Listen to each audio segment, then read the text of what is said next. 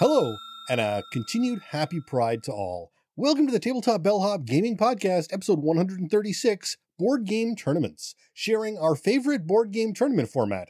I'm Sean, and with me, the Tabletop Bellhop himself, Mo T. I am the Tabletop Bellhop, your cardboard concierge, answering your gaming and game night questions and striving to make everyone's gaming experience better. Remember, we record live Wednesday nights at 9 p.m. Eastern at twitch.tv/tabletopbellhop. At least normally when we don't get messed over by Twitch not working. And tonight we are coming to you live on a Thursday night instead. Also, watch for our new show on Sundays, but more about that later. All right, tonight we have a question from one of our fantastic Patreon patrons who's looking for a board game tournament format specifically to use with their regular game group that gets together all the time. Now, following that, we've got a couple looks at previews, stuff that's not quite released and not quite finished yet.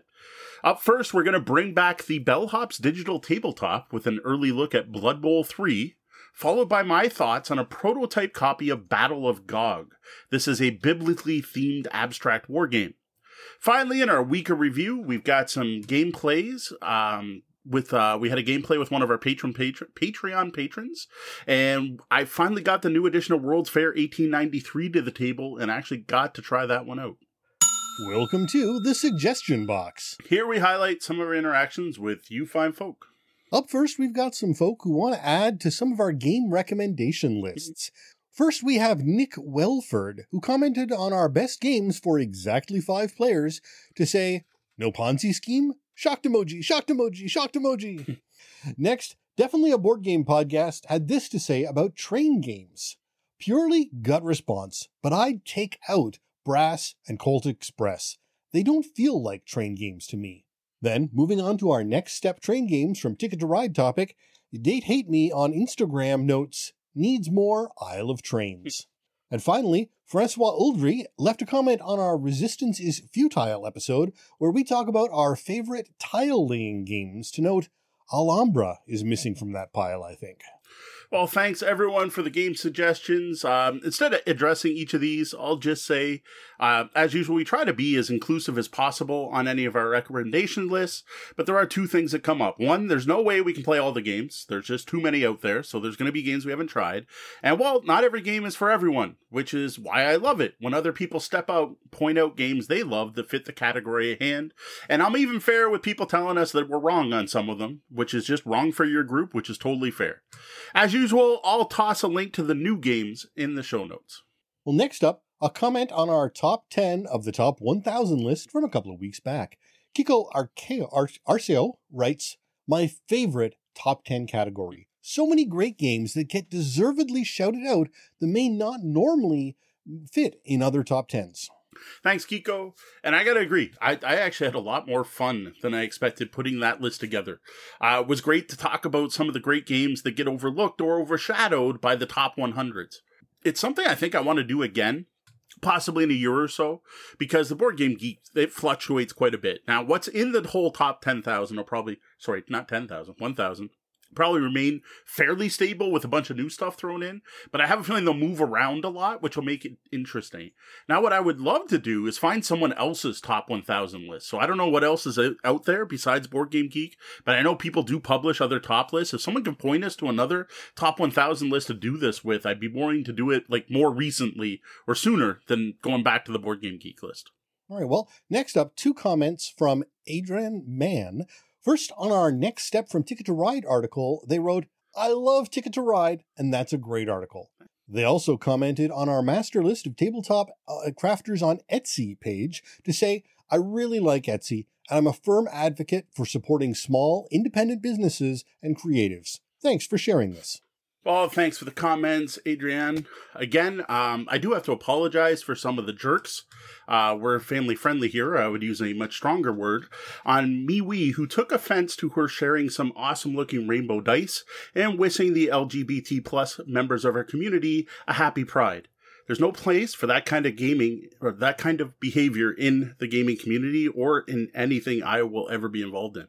All right, well, let's finish off with a longer comment about our Aventuria adventure card game review from last week.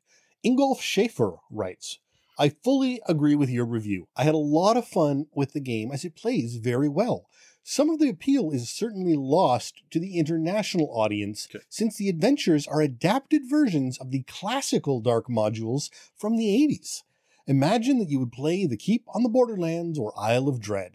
Another thing seems to be a problem for Ulysses US in general, proofreading. The typos, grammatical errors, misprints are also prevalent in Torg Eternity or the Ulysses version of Wrath and Glory. Well, thanks for the comments, Ingolf. That's just cool. So the adventures in Aventuria we've been playing, trying to Saving Sylvana being one example, are old adventures brought back to life in a new format. That is really neat. I actually like that. That actually makes me dig the game even more. As for proofreading, well, at least in Aventuria, there wasn't anything that broke the game in there, and we were able to figure out what was intended in all cases. I've definitely seen worse, but yeah, it definitely could have used another editor or another pair of eyes on that text before it went to print. Well, that's it for this week's comments. Send your feedback to mo@tabletopbellhop.com or hit us up on social media. One quick announcement before we move on to our main topic. We've got a new show on the Tabletop Bellhop Network. That's right, we're now live twice a week. Wednesdays as always, but with a new unscripted show on Sundays. Sunday Brunch with the Bellhop is a new project we tried out last Sunday, and it went over actually really well, better than I thought it would. So we decided to make it a regular thing. In this new, totally unscripted, low prep, low work for us show, we chat about whatever we feel like chatting about at that time. Though I'm sure this is mostly going to involve gaming in some way. I don't plan to start talking about other topics all the time. Now, this looser format also gives us a great opportunity to interact with our lobbyists, the awesome folk who take part in the chat room here on Twitch. We want you to join in and tell us about your games and gaming experiences too. It's still a show in its infancy, so times and names may change somewhat, but keep an eye on our socials, Sundays, and if you have the time, drop in, say hi, join the conversation, or just watch us chat. We're here to answer your gaming, or game night questions. Tonight we've got a question from Tabletop Bellhop patron Courtney Jackson, who asks, I have a small group of about 10 or 12 that game with us weekly. We are considering hosting a small board game tournament and are wondering, 1, how to choose the game or games for the tournament. 2, how to draw so that the same people aren't sitting at the same table the whole time. 3, would it be better to do a league-style tournament where everyone meets weekly or bi-weekly and earns points over the course of several meets? First, thank you for the question, Courtney.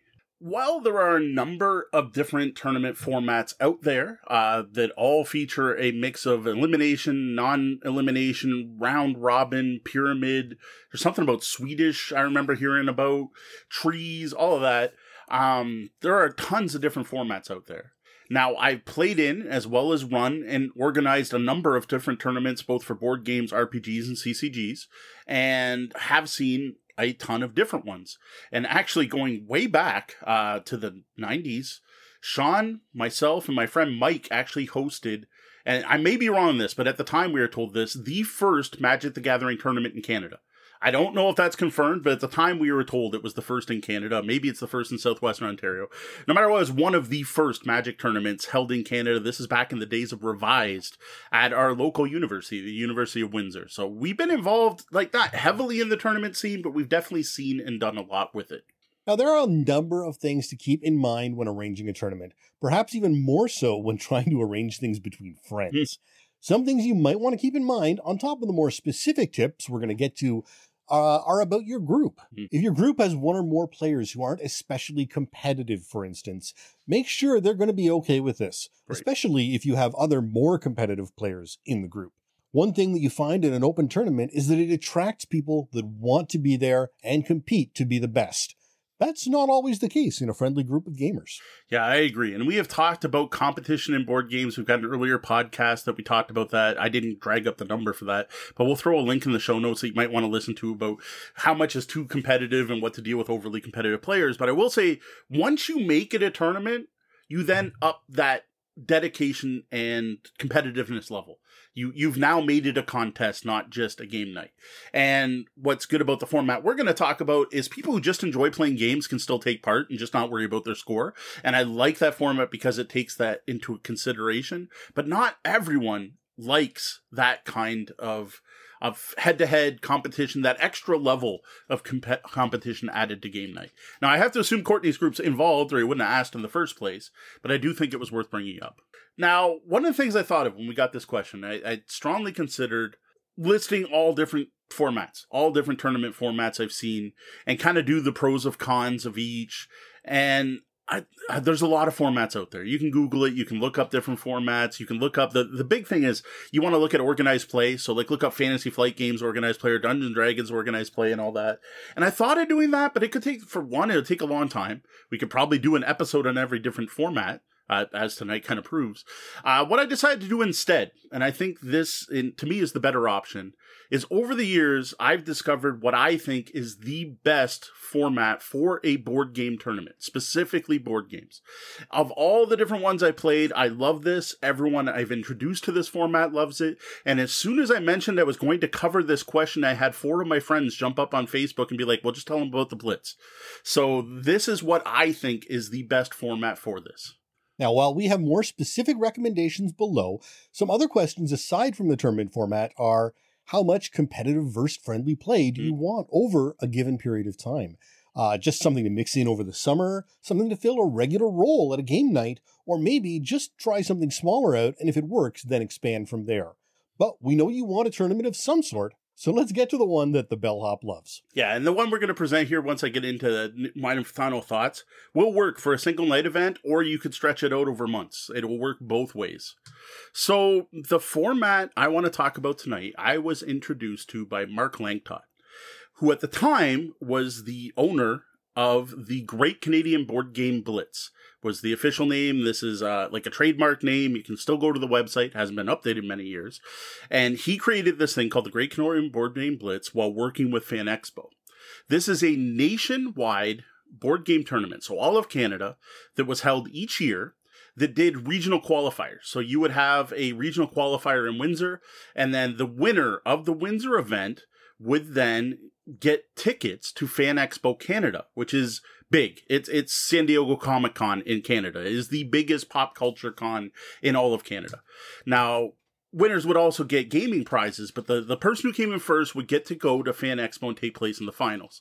As the tournament evolved, sometimes there were semi-regionals, right? So like if you won in Windsor, you would have to go to London to compete, and if you won in London, you got to go to the finals at Fan Expo.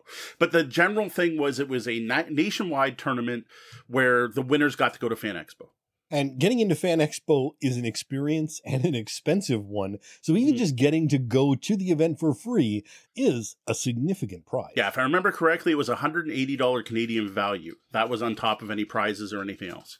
Now, I'm sad to say that Mark quit. It was just, he had other things going on in his life. He had graduated from university or something like that. And he moved away from Canada. So he was no longer in charge. And the official event made it 2 more years. Unfortunately, just kind of fell apart after that without Mark driving it. Now, what I've personally done, I know I did run official Canadian Board Game Blitz here in Windsor, I think 3 times at this point. But after that, I borrowed the format. I took the Great Canadian Board Game Blitz format, and yes, I did ask Mark if I was allowed to use this. He was like, yeah, go for it. Just don't use our branding, right? Because it was his thing. And I have used that format for every single tournament I have run since. At this point, I think our first one was in 2013. So that's a lot of years of Blitz tournaments I've run. And to honor its roots, I call it a Canadian Board Game Blitz style tournament. I threw out the Great Canadian Board Game Blitz, so I'm not at least competing with that, but I use the Canadian Board Game Blitz style tournament. Now, one of the real major advantages of this tournament, though it can be a shock to some, is that no one is eliminated. If you play in the tournament, you're in it for the long haul. This is great for players who want to get in every minute of gaming they can, but can be a shock to those who want to play but don't consider themselves good enough to win and expect to bow out or be knocked out after a round or 2. That said, there is rule concessions for people leaving partway through and joining in. So if it is more than you expected to bite off, you don't have to necessarily stay to the end, though it is encouraged. Now, things I love about the Blitz include the fact that it is no elimination. So you don't show up and then the best player in the room beats you on the first round and you're done and you got to sit and wait while everyone else finishes or go home. I love the fact it's no elimination.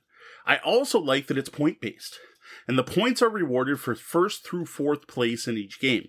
Even last place gets some points, and the amount of points are based on the length and weight of the game being played. Now, what I love about this is that losing one match doesn't mean you're out of the running.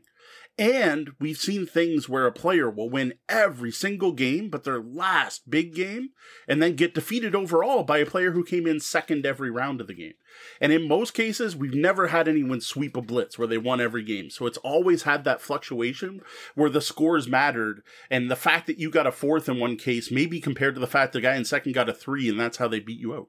Well, and as you can expect among gamers, this is a whole other level to the competition, with people taking the time to work out their scores and potential paths to victory and metagaming the whole thing. Yeah, and actually another part I really like is the power gamers get into the metagame of it and trying to decide where they're going to sit and who they're going to play against and what games they should play next. That's a good aspect of it. Now, another thing I liked is that it is a timed event, so you are on a schedule, but there's wiggle room.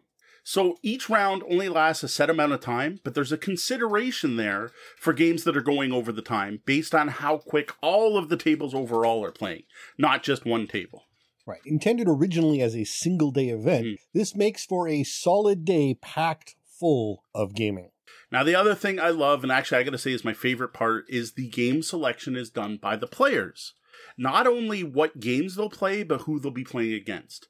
This adds that meta. The players may strategically pick games they're good at, or players to compete against because they have a rivalry, or they're like, oh, I'll easily beat this person, and I love it when that happens and the other person beats them.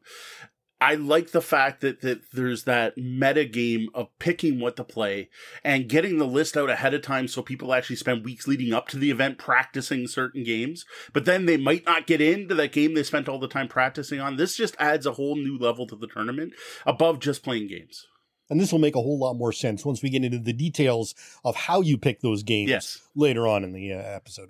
So maybe I did this in the wrong order. Maybe I should have started with the rules, but to me, this just made more sense to talk about it this way. But before getting into the rules, the big question Courtney asked was, how do I pick games for a tournament? That was actually his number one question when he asked this. So I'm going to talk about how I pick games for the Canadian Board Game Blitz style, but this applies to any tournament. Now, the Blitz is based on a number of rounds, and you're going to set a length for each round. And it's based on 3 different game lengths. Now, for a full day tournament, this is you're showing up in the morning for registration. You're going to be there all day. I usually go with 5 rounds. We do 2 short games, which are under an hour, 2 medium games, which are up to an hour and a half, and 1 final round featuring a 2-hour plus game. I do try to limit that to 2.5, 3. No 18XX games coming out in the last round. But I try to limit it to 2 3-hour games. Right, so Twilight Imperium 3, 18XX, not your board game Blitz games. Though again, I gotta Blitz say, indicates speed. I do gotta say that the way Courtney's talking about it, and something I suggested earlier, is saving another day for the final event. You probably could throw out a bigger, huge game like one of those in there. So, this is where it pays to really know your games, and it actually helps to know your players and how long games usually take, since we all know some groups can really vary play times compared to those listed on the box. Yeah, if you've got a group that's got some players that are heavy on AP and they like to plan out every move and take a lot of time, you may want to up those time limits. Now, for the short games, right at the beginning of the Blitz, we always do 2 short games. I always try to pick a filler, like a real filler, like 15 minutes to half an hour filler, just to get us, for one, ahead of schedule, to give us a bit of buffer room for the rest of the event. Plus, it's just to get people gaming together, so you want something light and fun, because I gotta say, the 1 hour games don't give a ton of points, so it's not gonna hurt that much if you lose in the first round, so I do usually try to throw one of those in. And then, same thing with the first medium game. I try to throw, instead of aiming for an hour and a half, I aim for a 1 hour game instead of an hour and a half game. Again, to build in that buffer. Because for us, the entire event, and I gotta admit, this is a stretch, is 8 to 10 hours. Now, note that does include about an hour for breaks in there, including often a dinner break where we either order in food or everyone else goes and gets food. But it's even with that, you're still looking 8 to 10 hours. Now, as mentioned earlier, that's a lot of gaming in one day. It can be rough on players not used to that kind of back-to-back gaming, and can also be less than healthy if no one is keeping an eye out for each other, drinking and eating and even just moving around between your games. Yes. So yeah, there's a strong recommendation that I actually didn't have in the show notes here is make sure there's water on hand. If you are the organizer, go to Costco and buy a flat of water. Make sure that's available. We happen to run our events in an awesome local game store that provides water for free. Plus, make sure people get up between rounds and move around. Now, as for what Courtney is looking for, instead of doing, like, it's your regular game night, right? You're not going to do an 8 to 10 hour event. What I would do is break this up over multiple sessions. And what I'd probably do is try to mix it up with a short and a long game. Or sorry, a short and a medium game. So each game night, you fit in, 2 to 3 hours of playing, right? So you got a short game and a medium game. Maybe you throw a filler in there. Have that go over a month. And just, first week of the month, you start the tournament. Second week of the month, you play another short medium. The last week of the month, that's when you throw out the big long game. That's a whole 3-4 hour game. And then you just total the points at the end of the entire event.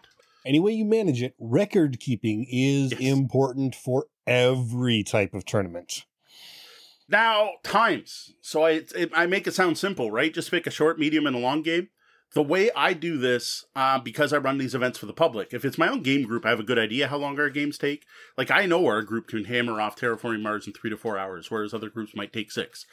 What I use is Board Game Geek, honestly. Like, I actually find the playing times listed on Board Game Geek to be accurate as long as people are focusing, which they tend to for a tournament. When you're playing casual and you're chatting and you're talking about the fact there's a new He-Man cartoon coming on Netflix, your games go longer. But if you're playing a tournament and everyone's focused on the game and playing to win, the Board Game Geek times are really good for the majority of games. Yes, there's going to be 1 or 2 that are way off. Anachrony is one I made a big mistake on because it listed for 2 and it went 4 hours our last Blitz. It does have a thing, but that is what I'll do. I'll go on Board Game Geek, and what I do is I look at my games and I look at my favorite games and I look at some new games I've got and I go on Board Game Geek and I put them in rows and I put short games, medium games, long games, and then I start moving them around a bit if I think they're like this medium could go in this category and so on. But yeah, Board Game Geek is a great spot to get timing. As mentioned before, though, you're in a great position already to know the intricacies of your own group and how accurate those times will be for you and yours. So now what you're going to need is your time limits, right? So you kind of have an idea what games you want. You're going to need a number of games so you can break your group into tables of 3 or 4, preferably 4. What you want to have is as many tables of 4 as possible, and then maybe 1 table of 3, or as many as 4 and then 2 tables of 3. You never want 2 players only. Now, Courtney notes he had a group of 10 to 12. So if I was making the list for a Blitz for his event, I would start with 3 games. And then what I like to do is throw in 1 more game, which just gives you more options each round that people can pick from. Every 4 players, you're going to add another game. So what I'll also do is once I get up to 30 or so players, because again, I've run these as tournaments, I'll throw in a second extra game, again, just to increase the variety. Now, you'll also need 1 quick but strategic game for the very end of the tournament in case there's a tie. You want this to be an abstract strategy game that involves some thinking but isn't going to take really long at all. Now, as for what games you want, there is the most important rule, and I have messed this up. Probably every Blitz, I pick 1 game that somehow doesn't fit this and it just didn't click in my head, is that you must pick the type of game where there is a clear winner and players getting 2nd, 3rd, and 4th. You have to be able to rank the players at the end of the game. You need to be able to rank 1 through 4. For example, you would think Catan is a great tournament game, but Catan is a race to 10 points. And when 1 player gets 10 points, the game ends. Everyone else just lost. They're not 1st, 2nd, 3rd. Yes, you could count up everyone's points and find a way to do it, but rules as written, there's 1 winner at Catan, everyone's a loser. So it is actually not a good Blitz game. Right. And firm tiebreakers in the rules can be super important. You do not want people arguing over such things, and you don't want a game where there's a tiebreaker for 1 and 2, but they don't care about anything after that, or a tiebreaking in conditions A, B, and C, but beyond that, congratulations, you deserve to tie. Yes. Because there are games out there where at a certain point, they just say, no, it's a tie now. Yes. And that's bad. In that case, I would add in randomize who won. In that case, because you know what, every now and then you can only go so deep on tiebreakers. Some games have a 5th tiebreaker and still once you get that far, maybe you do deserve to tie. Now, other than that, I'll pick a mix of true classics. I always try to have classics I expect people to know: Carcassonne, Power Grid, Alhambra. Again, not Catan. Usually something new I'm excited about, something that came out in the last year, something I picked up at Origins, the new hotness, right? That's going to get people to enter your tournament. Again, with your personal friends, it's a little different. But if you want, like, I'd want to throw, I don't know if Wingspan has first, second, third, fourth, but if it does, I would want to have Wingspan in there right now.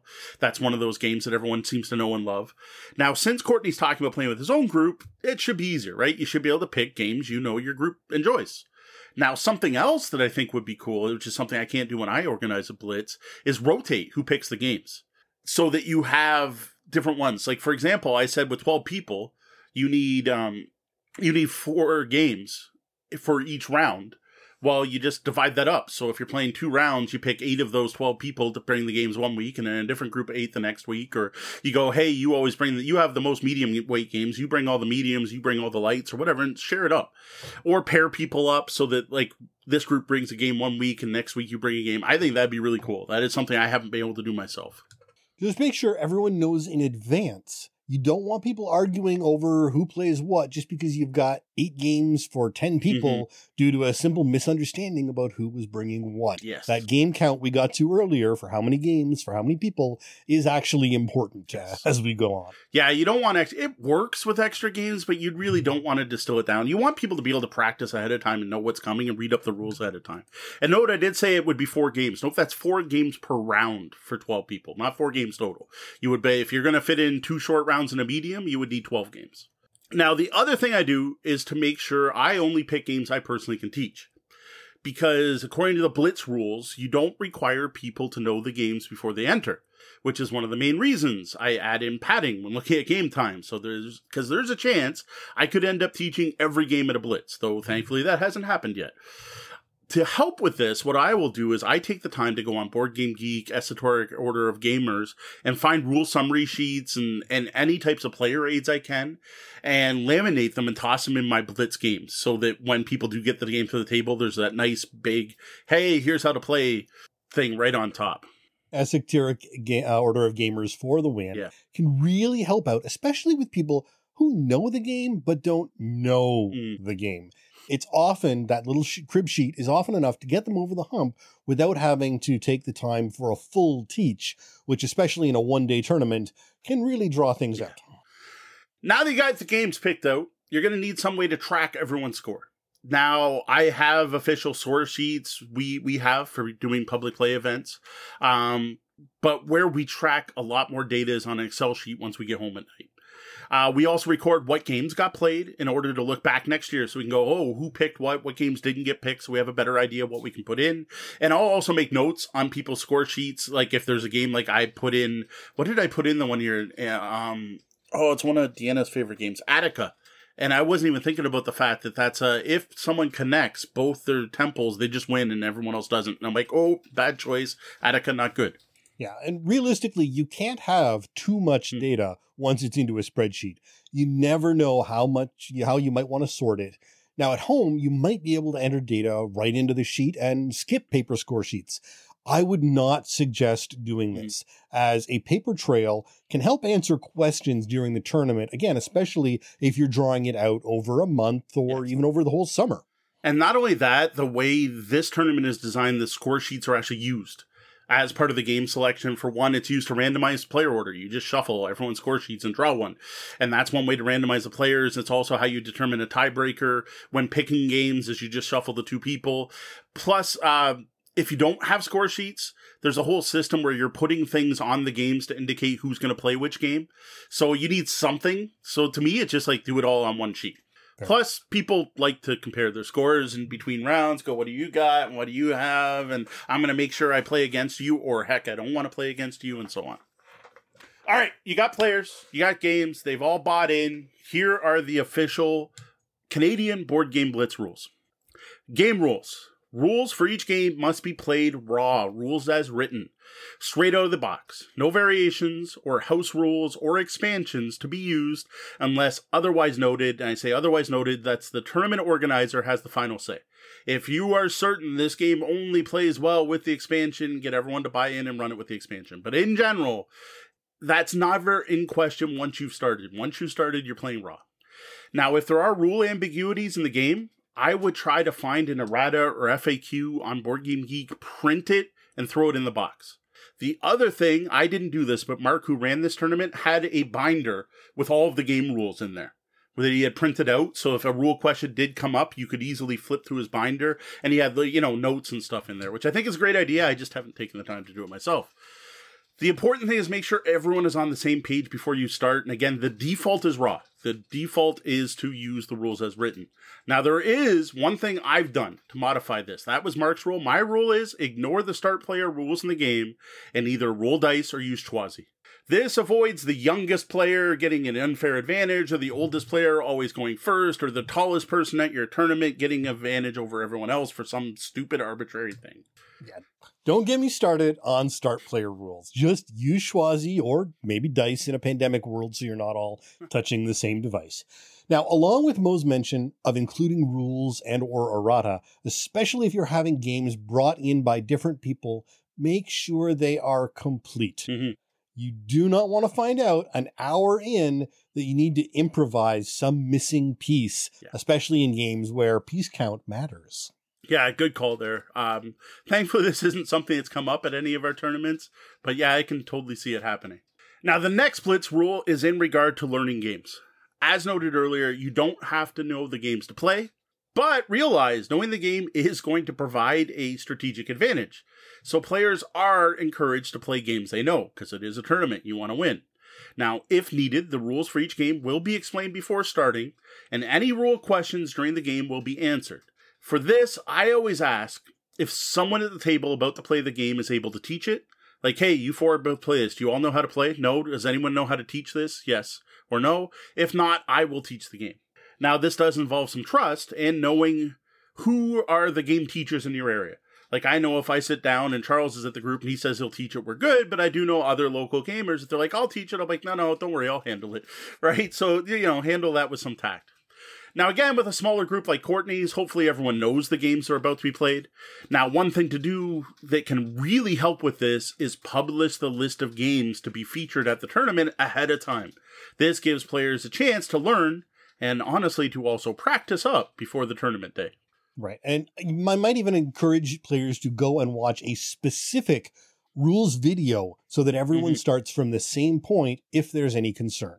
And actually, I hadn't thought of that at all, but now with most game stores having Wi-Fi's and tablets being pretty common, I think I would actually bring a tablet to the con or the event and just have a bunch of bookmarks to like watch it played, Rahdo and Gaming Rules vids, and just literally set it down on the table and go, here, watch this while I go teach this other game over here or have multiple tablets. Yeah, Gaming Rules for the win. He has saved me from being completely lost on games on BGA any number of times. Yeah, a big fan of all three, to be honest. Paul is great. Next, we have the rules for time limits. Now, this is important. It sounds kind of flippant, but everyone is expected to take their turns in a timely fashion, which includes planning your moves on other players' turns whenever possible. This is the whole thing I was talking about. This is a tournament. It will require focus. To get games done in the allocated 1 hour or 2 hour time slot using Board Game Geek does require you sit and play the game, not get up and go grab a drink and go chat with someone or talk about what's going on in the world recently. After the allotted time has passed, so after the first hour or hour and a half or 2 hours, if there's one table left to finish their game, they have 10 minutes to wrap up. Even if not completed, the game ends.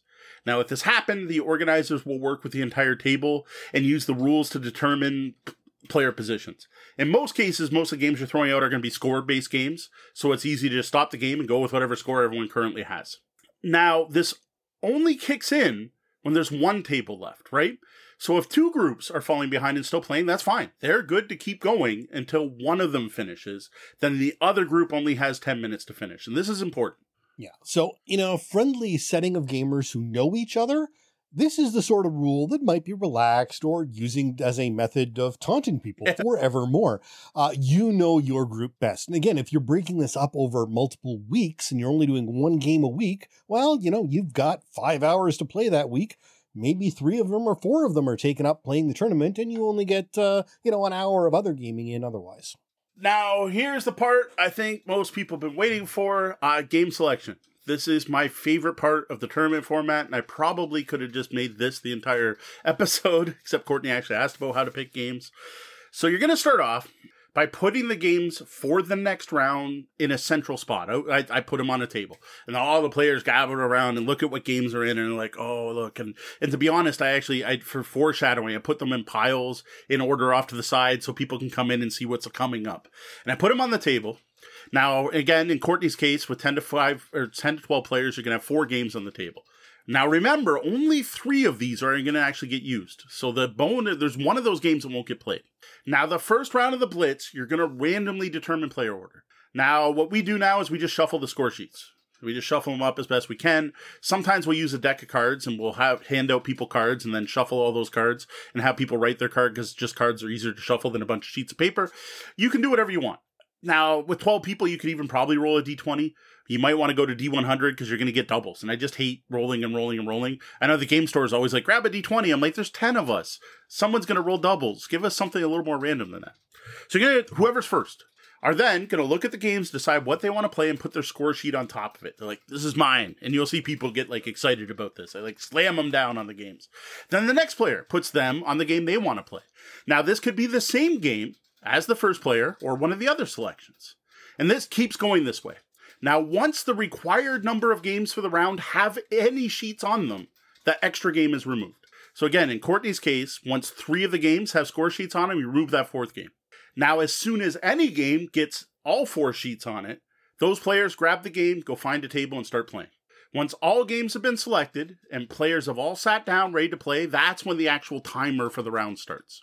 Now, for the second round of the Blitz, you reverse this player order so that the player who picked last in the first round gets to pick first in the second round. This is to try to make it more fair for everyone. But after that, it's all about metagame. You're going to total up everyone's points, and the player with the most points overall so far in the tournament gets to pick first. Player with the second most points overall picks second, and going on. This does give an advantage to players who win their games, which I think is fair in a tournament.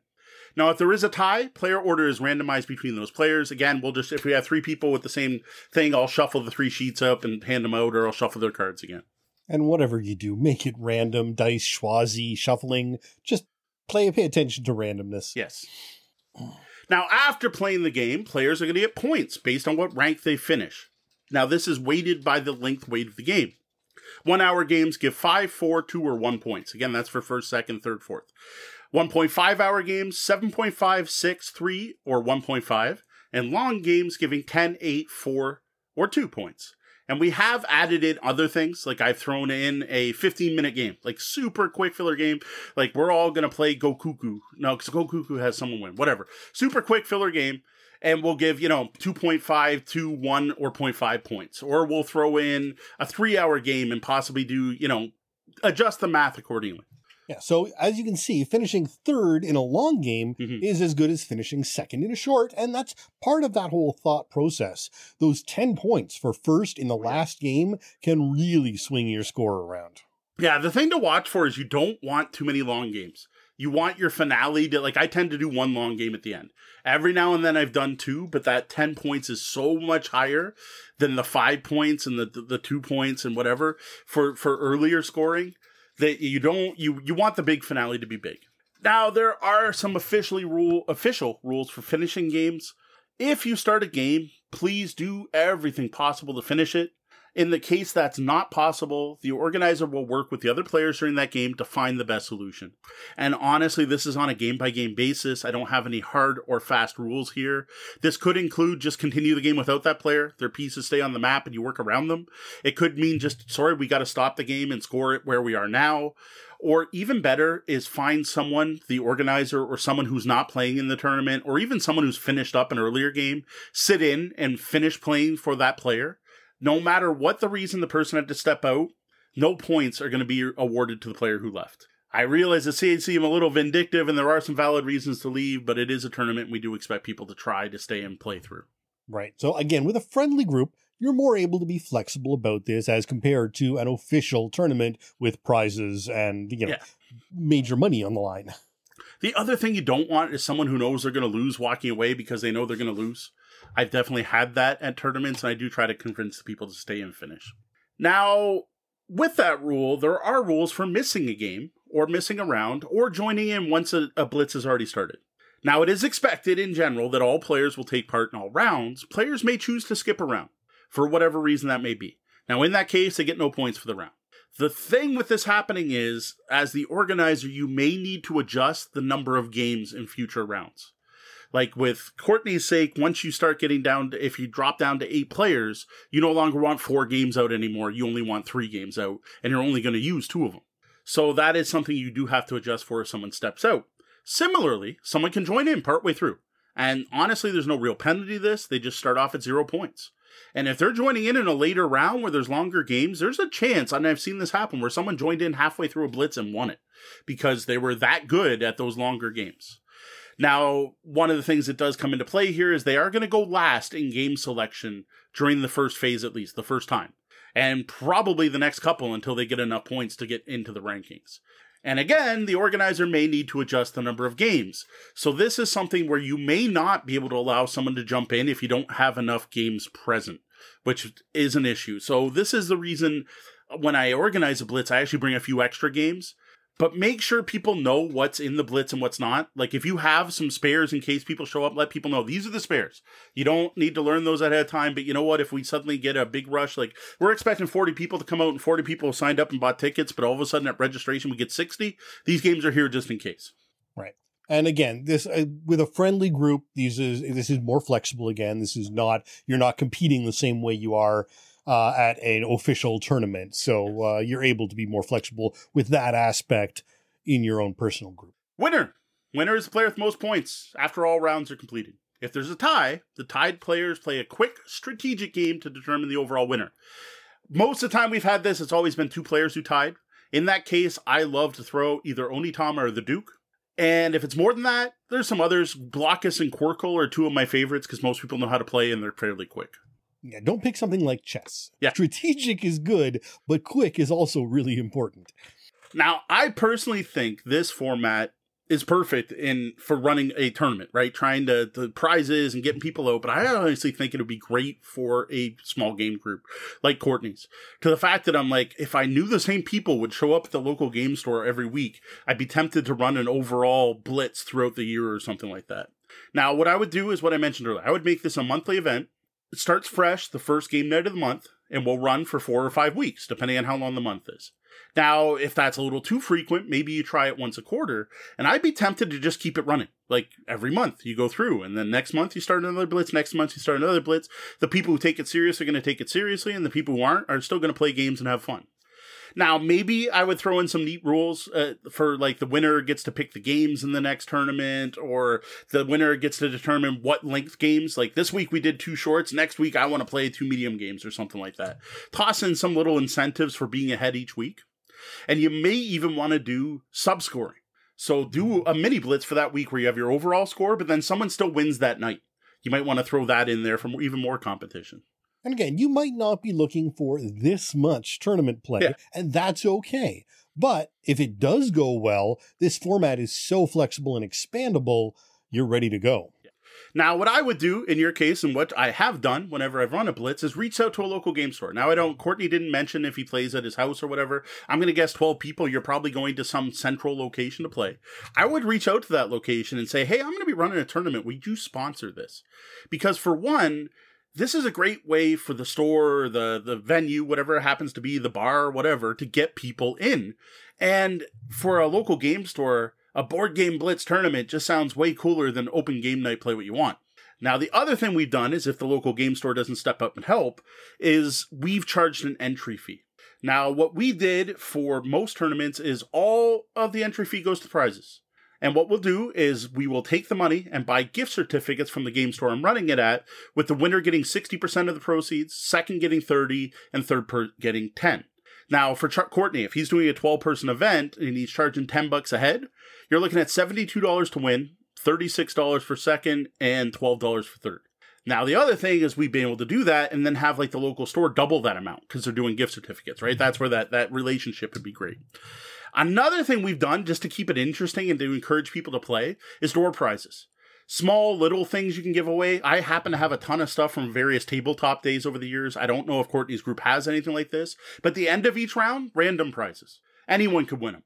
Or just be like, you know what? The person in 6th gets something next round. And you give them some little small thing. Now, the final thing that we've done, most of what I've done with the Blitz lately has turned it into a charity event tied into our Extra Life gaming marathons. And what I do with that is half the money goes to the charity and half goes to prizes. And again, I'll try to find sponsors to supplement those prizes, whether that's cash or goods or gift certificates or whatever. I'll throw that all into the pot. A lot of those will become random prizes, but with the entry fee trying to go to the charity of choice. Right. So this was a pretty detailed look at only one, but our favorite form of board game tournament. Now, in the chat room, we got a couple of quick little comments to point. One thing is really stay off the phone. Yes. This is again, time is important. And if it's a friendly group, you can change that some, but you still don't want to be too lax about things. Another one is mentioned is Point Salad is a great of those little filler, 50-minute quick. Yeah. Yeah. Like I said, fitting those in Imhotep, I actually put in there because Imhotep with the base A-B side, just start with the A side, you can hammer off a game of that in less than half an hour. Yeah. That's one of the ones I like to have. And then finally, Tech in the chat room, who's been involved in some of these, points out that, again, those random prizes can really help encourage people who are going to be there for the whole day, but aren't necessarily that super competitive winning type to keep playing, because you never know when you might turn up with just something for being there and playing along and having fun. So those are the detailed instructions on how to run a Great Canadian Board Game Blitz style board game tournament, our favorite board game tournament format. Remember, if you've got a game or game night question for us, head over to the website, click on Ask the Bellhop. Welcome to the Bellhop's Digital Tabletop and a preview of Blood Bowl 3, the latest version of Blood Bowl in its digital format, updated to the new second season rules of the physical game. Big thanks to Cyanide and Nakon for allowing us access to this closed beta of the game, and for finally lifting the embargo preventing us from talking about it the last few weeks. Though it would still be awesome if you would send us a second key so we can play against each other and tell you how online multiplayer works. Nakon, come on, Cyanide. Blood Bowl 3 was originally scheduled to be released this August, but due to various contributing factors, this release date has now been pushed back to February 2022 for the full release, though there will be an early access release on Steam in September of 2021. Currently, we are in a limited, closed beta of the game to experience what it has to offer, and as I've played all the various versions to date, I consider myself somewhat of a fan, and I took the reins on this review. Yeah, it was offered to me, and I'm like, no, Sean is a huge Blood Bowl fan. He has played every version. I have played the original game, and I played Blood Bowl 1, and I think I tried Blood Bowl 2. Blood Bowl 1 I played a ton on the Xbox. Blood Bowl 2 I barely got into, so I passed on to him. Now, the most important thing to note here is that this is a beta version of a game that isn't going to be released until February next year. And we all know how finished video games are when they first release. Well, this is half a year before that. So anything we say tonight is subject to change as the game gets further developed. Now, the big feature of this new release, on top of the usual bumps in graphics and qualities you expect from a new version of a game 6 years after the last, is the significant rule changes that have come out. This includes new skills and a change in the mechanics for ball handling and passing that have added a new stat to the game. Additionally, stat terminology have been changed to match up with other GW properties, so that instead of an agility of 8, it becomes a 9+, reflecting the target number needed instead of the value. Right. Additionally, the max movement has been reduced to 9. Sorry for the Skaven fans used to skittering across at 10.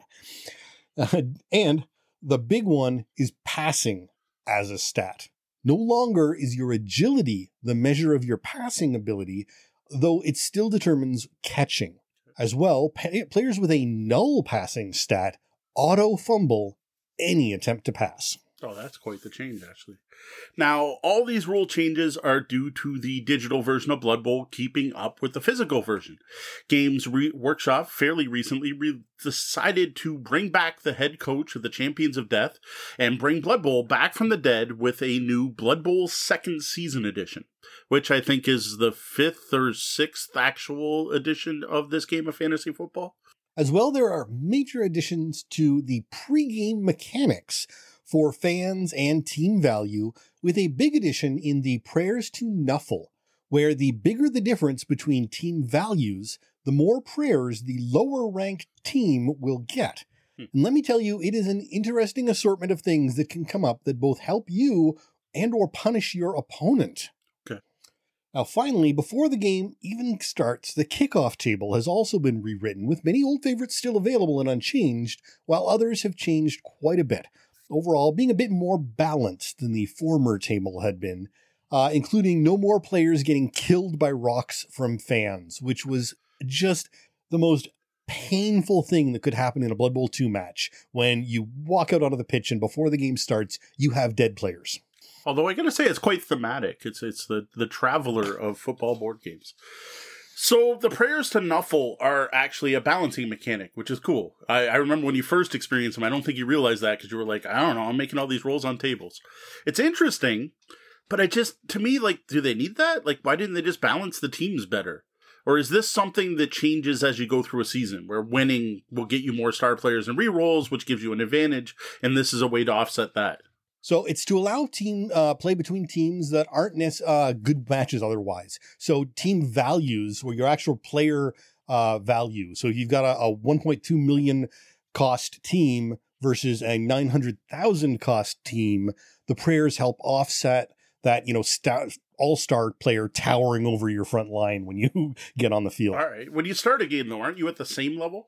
It depends. So there's a bunch of different ways, and the pre-made teams are all of varying values, and you get a certain amount of money you can spend on your first team when you're creating your own, but you might not spend the whole thing. You might save it up for later. There's different ways. So this whole Nuffle thing was brand new to me. I had never heard of this before. So I did some research and first off figured out what Nuffle comes from. As a hint, think of what sport Blood Bowl is based on. Now, I learned that the character of Nuffle, the god of Blood Bowl, was added in 2015, which I don't know if that was one of the times they resurrected the board game or if that was just when Blood Bowl 2 came out or whatever. Long after I started and stopped playing Blood Bowl, I hadn't touched the game. Up to this point, though, from what I understand, Nuffle was just like background. He wasn't really a big role in the game or its mechanics. Yeah, indeed. While referenced here and there, this is as far the only time Nuffle has actually reached down to intervene in the leagues he oversees. Now, finally, we get to the game itself. This is where things get interesting, as with the limited teams available in the beta, graphically, it doesn't feel all that much different than Blood Bowl 2. Mm-hmm. Even some of the animations are reused, though there are certainly new character animations as well. The mechanics and playing, however, are quite different, though, and I have to say I haven't taken to them as easily as I would like. So you mentioned the teams you do get. What teams do you have access to, and what play modes can you play right now? So when it comes to teams, you get the Elven Union, Imperial Nobility, and Black Orcs. Okay. 3 of the expected 12 races that you will get to play with on release. Now, as for game modes, you get team building and matches, either hot seat versus AI or a quick match online mode. Okay. So what did you think about the UI? Why is this not as easy as it used to be? So moving about the field just feels a bit more complex than it should. Selecting a player and then selecting the place you want them to go used to lay out the path they would take, and then a second click on that end space would, if you were happy, activate the action.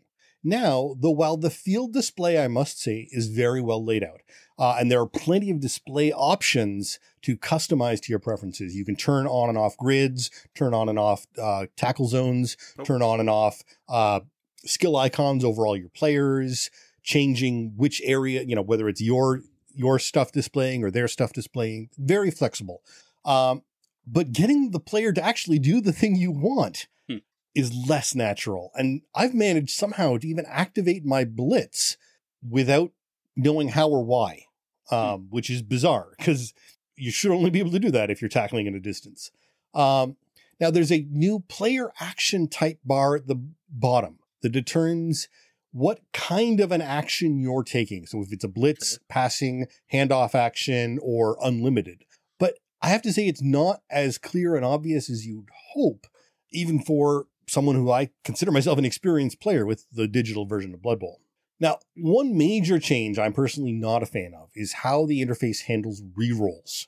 In Blood Bowl 2, if, for instance, you fail an agility check running through a tackle zone, you're tripped. You watch your player go down hard in the dirt, and then you're offered a reroll, if available, to get a do-over on that turn. Mm-hmm. In this version, if you fail a check, you get a pop-up that asks you if you want to accept or reroll, even if you don't have any rerolls available, before action occurs on the field. Which means if you glanced away, you may not even know what it is you're accepting or rerolling. And this is something I really hope that gets changed prior to release. That sounds like definitely one to submit to the beta reports. Now, is there some script you can look back on to see what happened to cause that roll? Because I know most of these games based on board games tend to have some kind of log so you can see the mechanics in the background. So as with previous games, there is a log. And as one would expect, its display can be adjusted to off or minimal or large, taking up a big chunk of the screen. But it only reports the results after completion, which includes the team roll. So the initial attempt, which would have failed, isn't complete until you've chosen to reroll or not, so it doesn't appear on the log. Yeah, at least fix that. So additionally, the dice selection in general is larger, making it a sort of full screen check rather than just something clearly applicable to the player that's making the action or someone on the field, potentially leading to the same problem if you're not fixated on your screen. I even ran into a strange event where the player view, the 3D camera move, was blocked by a 3D die that was hanging in the air during a player opponent's movement. Now, to be fair here, not everyone is you with 7 monitors and getting distracted in the middle of playing a game. I think most people do focus on the game while they're playing. So that might be more of a you issue than a game issue. Possibly. And I mean, again, Blood Bowl is a time-limited event, but it doesn't take too much for someone to say, "Hey, what are you doing?" And you look away, and your players run. But fair. All of a sudden, maybe you had 3 different moves, and maybe one of the tackle zones you would be willing to accept the fall in. It's not necessarily clear which of those tackle zones you failed in. All right, fair enough. Now, there are a number of other changes to the mechanics of Blood Bowl itself, from star player points, skills added and adjusted for balance, into what I feel is overall a more balanced game, while changing the strategies for many teams, especially those with high agility. Now, that was all changed in the physical version, though, and many articles have already been written about that. So I'd like to try and focus more on the digital version.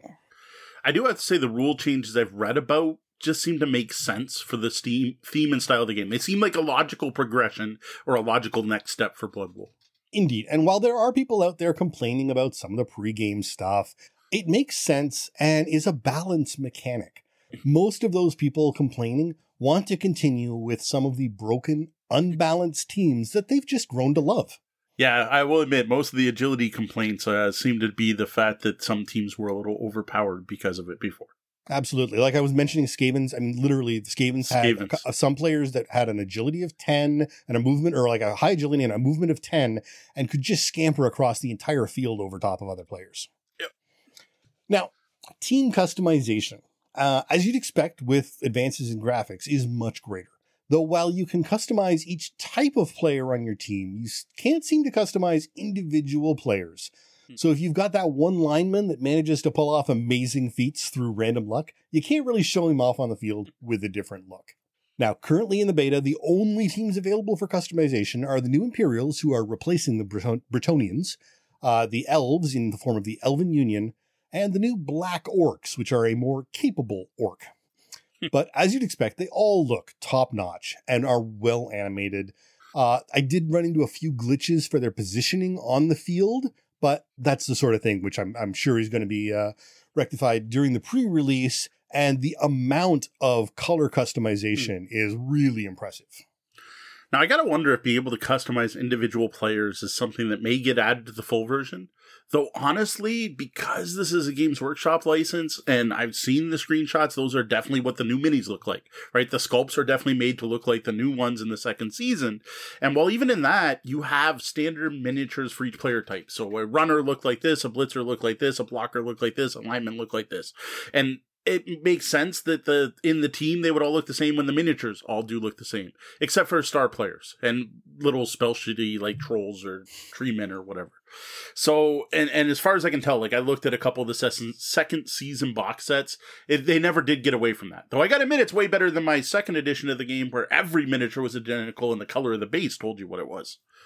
Although I have to say, I mean, with the level of flexibility you get, with patterns and paint colors and all the paint colors are official GW paints. Oh, of course. But it would be nice to be able to just not change their armor or anything, but just put a different paint color on one of them. You know, just so you know, oh yeah, that's my, special lineman that I gave an extra skill to. Now, I know all sculpts and animation have to be approved by GW before they make it into the game. So yes, fans, all those orc cheerleaders from Blood Bowl 2 were actually approved by GW. And if you don't know what I'm talking about, you're probably more sane than I am. Hey, I have Blood Bowl metal painted orc cheerleaders. I don't know if they look like the ones in Blood Bowl 2, but I own one. Yeah.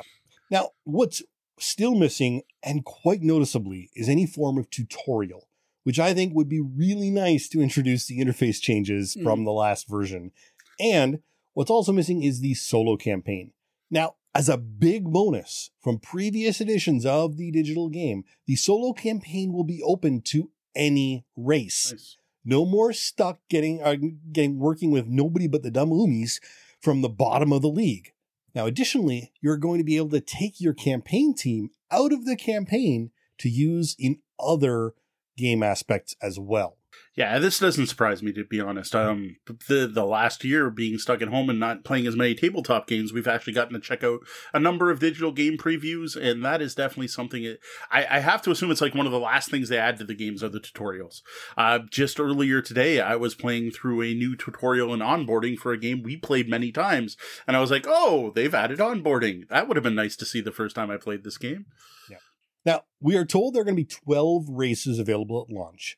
Already quite a few of your old team favorites are going to be there for AI or quick selection and test matches.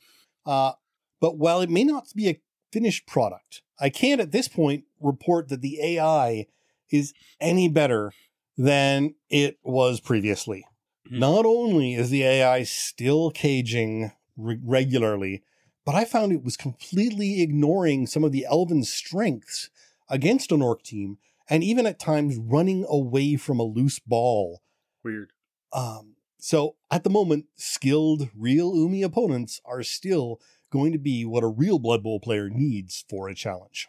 I do like they at least put the teams in as AIs. I when we watched a press release for this, I actually thought you're going to have 3 teams, and you're going to see the 3 teams playing against each other over and over again. I was not expecting, yes, there's only 3 you can play, but you at least get to see the other one. So that's actually cooler than I thought it would be. Yeah, so the problem is the game, at least at this point, just doesn't feel different enough unless you're a huge Blood Bowl fan and need the new rules in order to rush out and pay AAA game prices for. The AI is just, not that much more competent than it was in previous games. And that's an important aspect of a Blood Bowl game, unfortunately. And though the solo mode not being purely human, I think will be a huge selling point over prior editions. But I'm still not at a point yet where, as someone who has both the previous versions and all the DLC, I'm just not eager to run out and pay full price for it. There's little chance of me not buying it again. I am a fan of the game. I am a fan of the Warhammer world. I still enjoy Blood Bowl 2. And I know that additional content will be coming out for Blood Bowl 3 in time, so it wouldn't be the first time that I'd waited for the Legendary Edition to come out before I actually ended up paying for it. Yeah, this is one I will not be rushing out to pick up right away. but I might pick up on sale. It'll depend probably on what system it puts it out for. I'm not a PC gamer. I work at this desk. I need to be like on my couch playing something. So it still sounds good. It sounds like they're doing good things. What it does sound like is a better entry point if you hadn't played the previous games. Indeed. Yeah. And the new rules really do make for a more balanced game than someone who is used to some of the earlier versions or not used to any of it. And not being forced to play the same team. Like I didn't even know that about Blood Bowl 2, that I have less interest. If I can't start playing Orcs in story mode, why would I play Blood Bowl? Right. So that's it for our preview of Blood Bowl 3 for the PC. I'm sure we'll be back in the future with more reports on this still evolving digital version of one of our favorite Games Workshop games. Welcome to our preview of a prototype version of the light abstract wargame Battle of Gog. Thanks to the designer for lending us this prototype of Battle of Gog to check out. Now, before I say anything else, I need to make everyone well aware that this review is based on an incomplete prototype copy of Battle of Gog. Now, besides the usual fact that's true for any prototype that the component quality is going to change, there's also a very good chance the rules for this game will also be updated by the time it's released to the public. In the last few weeks I've been trying this game out, the designer has changed a couple of rules significantly. And at this point, I would go so far as to say Battle of Gog is still being developed. This is not a finished game yet. Due to this, all of the information I share tonight is subject to change, hopefully being tweaked and improved for the better once the game comes out. Now, this is in many ways actually refreshing, at least to me, since Kickstarter isn't being used as a finished product ordering system this time, but actually kickstarting a project that has potential but needs some time and money to get across the finish line. And I totally agree with you here. Like at this point, we are so used to Kickstarter being used for finished games, mainly looking for funding to get it printed, or just as using it as a pre-order system to determine the size of a print run. It, to me, is great to see people still using Kickstarter for what it was created to do, make someone's dream a reality. That said, I will say this made reviewing this a little more difficult than expected. Understandable. It is certainly not something we're used to seeing with Kickstarter previews. Sure, components change and upgrade, but the game itself is usually well done these days. So everything about Battle of Gog is credited to Vitaly Minin. He is not only the designer, but also the developer, artist, lead artist, editor, graphic designer, and more. He actually has every spot on Board Game Geek filled out for this game. This is honestly the epitome of a self-published independent board game. Vitaly is attempting to bring this game to life through a Kickstarter project that launched on June the 8th. Assuming it's successful, the game will be published under his own company, Crazy Box Inc. Now, Battle of Gog plays 2 to 4 players, with our games taking under an hour and a half, very much depending on the number of players playing. Now, I don't think Vitaly has any plans for this to hit retail, so this isn't going to be something you'll be able to pick up Target, Walmart, or your local game store, so there's no official MSRP, but you can get it on Kickstarter now for $39 US, which I've got to say, based on the component quality here alone, is very reasonable. Unfortunately, there's not a lot to see about this on Board Game Geek yet either, so... Yeah, there's a bunch of pre-production, and that's about it. I should probably upload a bunch of my images. Now, in Battle of Gog, players take on one of 4 kingdoms in Canaan, who are competing for land while trying to find and collect the 5 scrolls handed down to Gog from God. Players start with only 3 soldiers, and will use those initial soldiers to found cities. Once cities are founded, players will begin to collect resources that can be used to improve and hire soldiers, improve the soldiers, improve your cities, increase your resource storage, and more.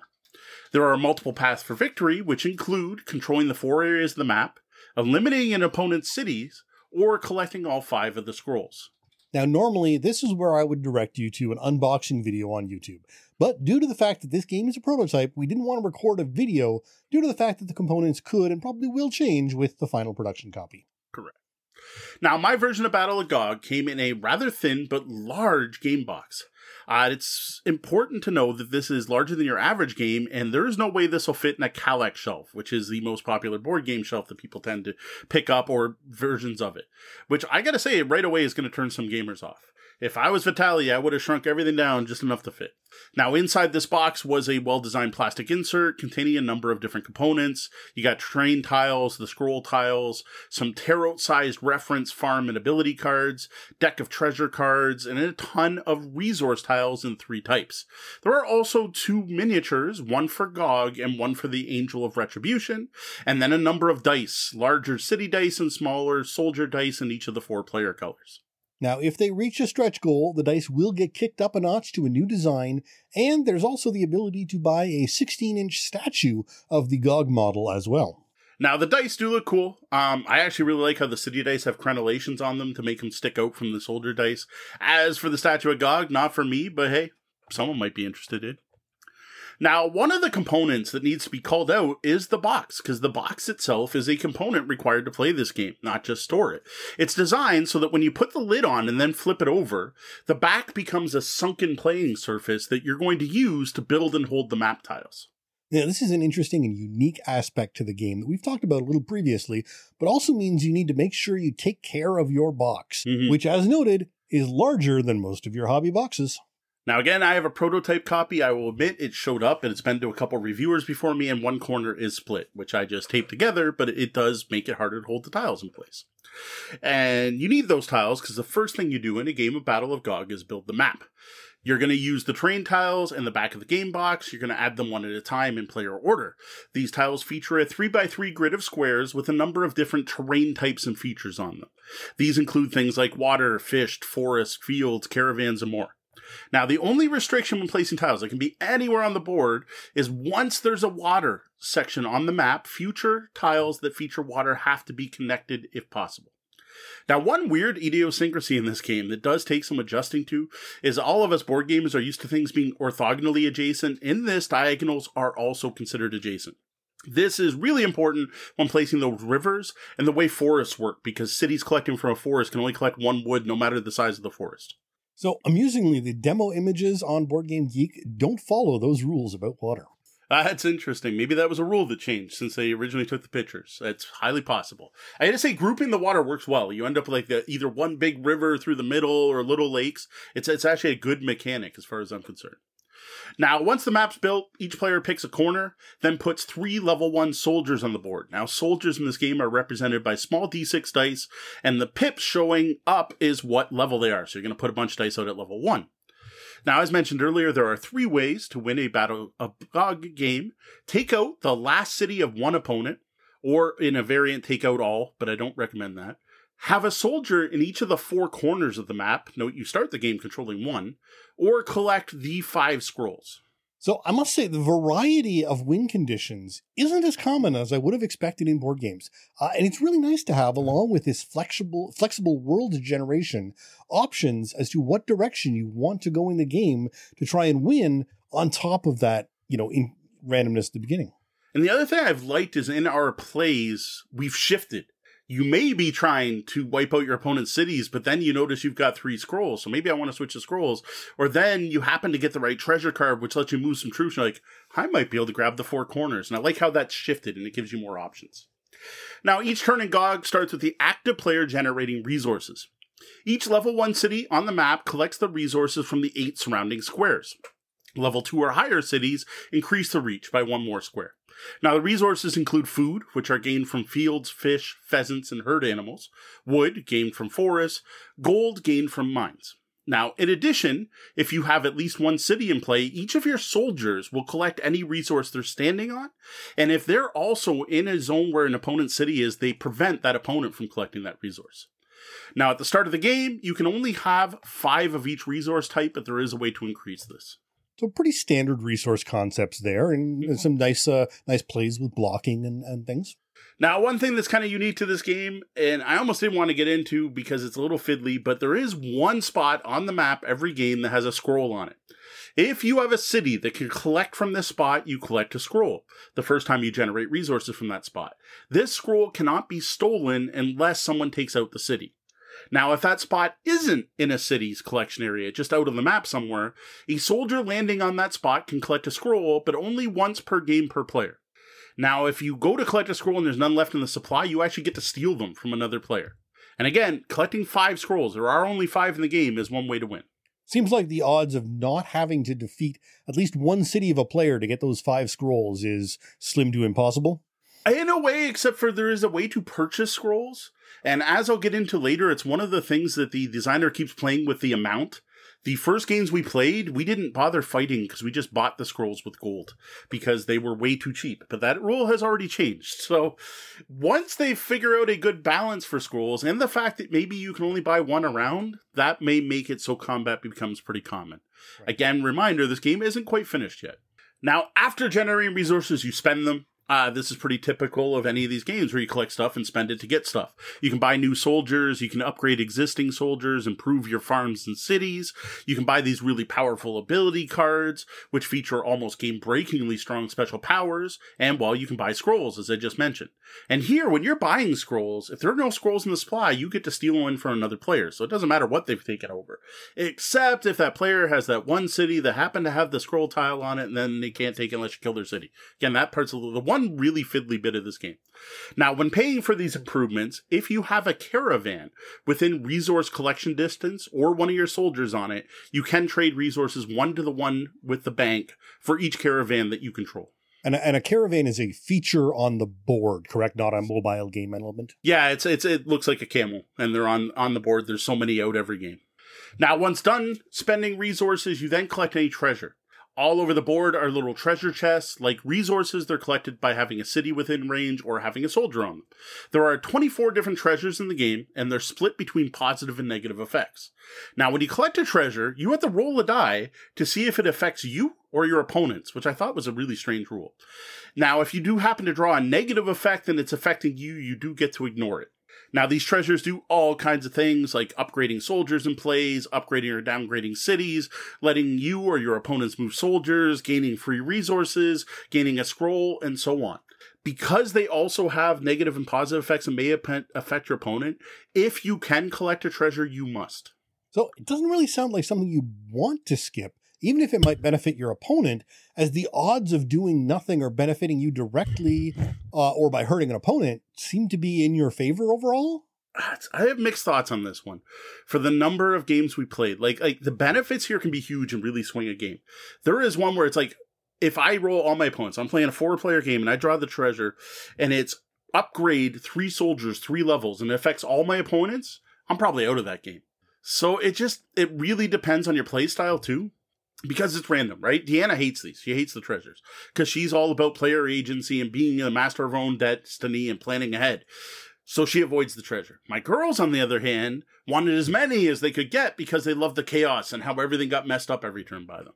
Right. And I don't know. I found them to be a little risky. So I started to stay away from them. My first games, I grabbed them. My later games, I'm like, no, let other people play with the treasures. Really, especially if you're playing more than one person. So... really starting to notice a theme with your kids. I think maybe leaving the realms of chaos around in their rooms when they were learning to read worked after all. Yeah, possibly. Definitely my youngest. My youngest likes the chaos in the games.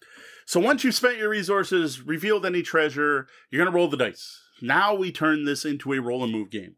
If you roll a double, something special happens. This could be moving the Angel of Retribution or GOG, or gaining one of those ability cards I mentioned. Now, you want to unleash the Angel of Retribution on your opponents.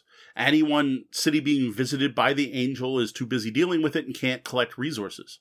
On the opposite side, you want GOG to visit your cities.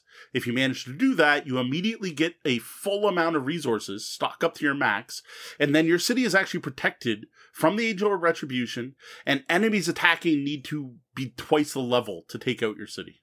All right, so GOG good, Angel bad. Yes. Gotcha. Yeah, this is based on the Old Testament. These aren't cute winged cherub angels. This is looks more like a mountain than anything else. Now, after dealing with doubles, you're going to use your dice to move your troops. Total rolled can be split up any way you want over any number of soldiers. So lots of options here. The only real limitation on movement is that you can't cross over water unless your soldiers are at least level 3. With a weird special exception if you haven't founded all your cities yet. After you move a soldier, you do have an option to found a city. So once you put a soldier out, you get him to a spot you like, you can then throw it away. If you don't have 3 on the board, you only get 3 cities total. To found a city, you just replace the soldier with a larger city die, which is set to level 1. No matter what level the soldier was. So cities are required to start generating resources. So that's vital. You want to get your first city out as early as possible in the game because that's your ability to build up your forces and win the game. Right. So you want to carefully balance city placement so you're not overlapping acquisition areas at higher levels, I'm assuming? Or can you double down on a resource possible? All right, so I went for the simple overview for the podcast here, but I will explain some of the city placement rules a bit more. So cities have to be placed at least 2 squares away from another city, more than 2. There has to be at least 2 squares between your cities, both yours and your opponent's. Now, each resource can only be collected by a single player once a turn. So overlapping resources with your own cities is bad, but overlapping resources with an opponent just means you both get to collect it. Now, you can deny a city its resources, which is one of the mean things you could do by putting one of your soldiers on the resource. Then you collect it and they don't. Right. So a good bit of strategy and thought process into that beyond just get good stuff. Mm-hmm. Now, battles occur by moving one of your soldiers onto an opponent's. Soldiers are the same level. It's just a d6 roll. Whoever rolls higher defeats the other and gets the spot. More interestingly, if you're not tied, though, the higher level soldier wins the fight, but is reduced in level by the level of the lower soldier. So a level 5 attacks a level 3, the level 3 is removed, and level 5 gets knocked down to a level 2. So familiar enough to players of Small World. Yeah. Now, you can also attack cities. This requires that you siege the city by surrounding it with at least 3 troops, and they have to be of a level equal to or greater than the city's level. When a city's conquered, instead of losing ranks, the attacking soldiers actually level up, and you gain one of those 5 scrolls. Now, in addition to these combat rules, there are a couple spots in the map that modify combat. Soldiers that are standing on ruins count as 1 level higher, and there are 2 volcanoes on the board, and anyone in the volcano can't be attacked at all. I don't quite get the thematic reason for that, but whatever, that's the rule. Now, once a specific soldier has fought, you can't move further, so you can't steamroll. You can't, use a 6 to take out a 4 and then take out a 1. Once you've attacked once, you're done, you gotta stop. Now, once movement's completed, player passes to the next player in clockwork order, and you just keep going around until someone completes one of the 3 victory conditions. And there we have it, the Battle of Gog. Now, I first saw Battle of Gog on the excellent Brains on Games YouTube channel from friend of the show and fellow Canadian podcaster Brian McDonald. Now, the main things that stood out to me watching his preview of the game was how the map was built, how the deterministic combat system was about the ranks being reduced, and how resource generation works. Those were the aspects of the game I was most interested in trying myself. And in regards to those 3 aspects, I was not disappointed in GOG at all. I think the way GOG uses the back of the box to build the map is rather brilliant. Not only does the box design hold the tiles in place, but more importantly, it provides a grid so you know where to place the tiles. It's something you need because you can place tiles anywhere. This just wouldn't work if you were just playing on your normal game table. Without the box, you'd still need some kind of playmat or something. And then once you get into a playmat, you got to worry about tile shifting. So actually, the box thing is really brilliant. Yeah, so this is in part because the 6x6 grid size of the map makes it possible but not easy to lay out this map without those grid lines in place. Yeah, and you'd want a non-stick mat or non-slip mat or something. It really does work. Now, once the map's done, it felt like I'm playing Civ 2 on my Amiga at this point. It just the look of the map, and then that was reinforced by the way the cities work, right? When you go to your city view in Civ 2 and you get to see the resources around your city and how much food and population you generate, I just got that feel from this, so I liked it. And the fact that when you level up your city, you get to a wider circle. I thought that was neat. Now, what was strange, though, is that there are only 3 resources in the game, which just seemed odd to me because there were so many different icons that all meant food. Which I guess it was done to keep it simple. And I almost wonder if the game was more complex originally and he reduced it so that the different types of foods didn't matter. But there aren't multiple types of mines for gold and there aren't multiple woods. There's just forests or forests. There's nothing else. Right.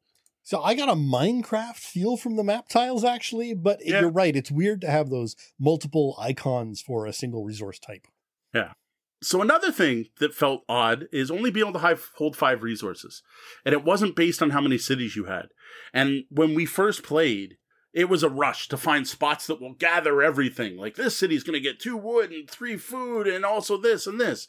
While you do want to do this to some extent, being able to collect more than what you can hold is a waste. The max you can get up to is a farm size of 7. So you can only have 7 of each resource type. And the same thing for using your soldiers. So at first I'm I'm going to get the city with all this stuff and then I'm going to move my soldiers onto resources and then I'm going to get all this stuff, but I'm not. You have a hard limit on how much you can hold. But this also folds into how important it is to up that limit, right? You probably want to get a farm out pretty early, up to the 6th level at least.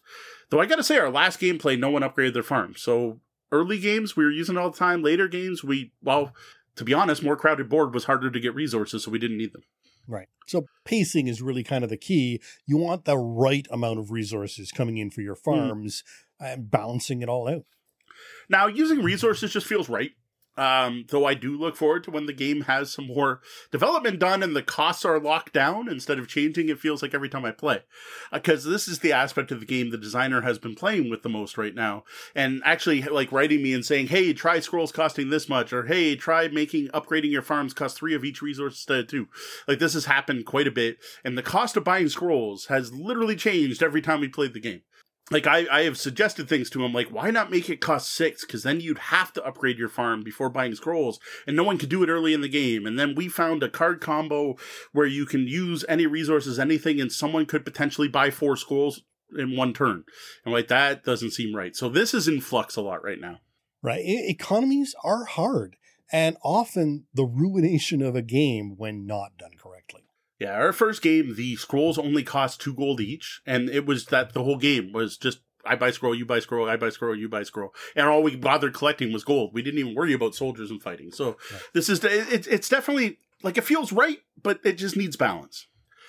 Now, the resource generation spending made me feel like Catan.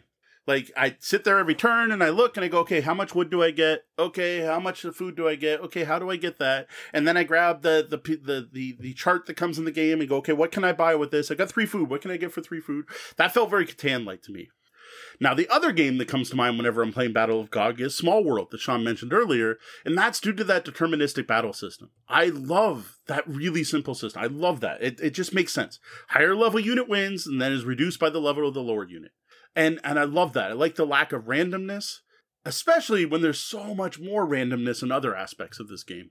As we've talked about quite recently, randomness is fine with the right levels of mitigation. And to be honest, that randomness is my biggest problem with Battle of Gog. This game is extremely random, with so many in-game elements rewarding high rolls with no real catch-up mechanic or bonus for rolling badly. Like, this becomes evident right from the first turn of the game, where all players are scrambling to send those 3 soldiers out and to claim sections of the board and found their cities. A player rolling low here is going to be at a disadvantage that could potentially last the entire game. Similarly, rolling low even later in the game can greatly impact your ability to move your troops where they need to be, either to attack, defend, or even just to collect resources. Then there's bonuses. If you get lucky enough to roll doubles, you also get to move Gog or the Angel or gain one of those ability cards. So it's just like, it just comes up now and then, and all of a sudden you get this thing. And like I said before, these ability cards are extremely powerful. They include things like being able to move over any amount of water for 1 move, getting 5 extra movement every turn, gaining 3 free resources of your choice every turn, or being able to use any resource to pay any cost, and more. And then there's that treasure chest system I was talking about before. Not only is it a 24 card deck, so it's random what you get and what it's going to do, but you also have to roll another die to see if it happens to you or everyone else. And often it gives an advantage to your opponents, even though, like, you're the one that collected the treasure. It just feels off. It feels like if I collect the treasure, I should get the thing. Yeah, and the randomness from even before the game starts with the random layout of the board. Well, I gotta say that it is a random layout of the board, but the players are the ones putting it out, so at least there's some agency there. Right. You do kind of get to control your own fate. Now, while randomness can be good for games, right, one of the things it does is keeps things interesting. And it makes it so the game's infinitely replayable, because you're probably going to be on a different map every time. There's a 36 different map tiles. I don't know what 6 to the power of 36 is, but that's your number of possible different maps.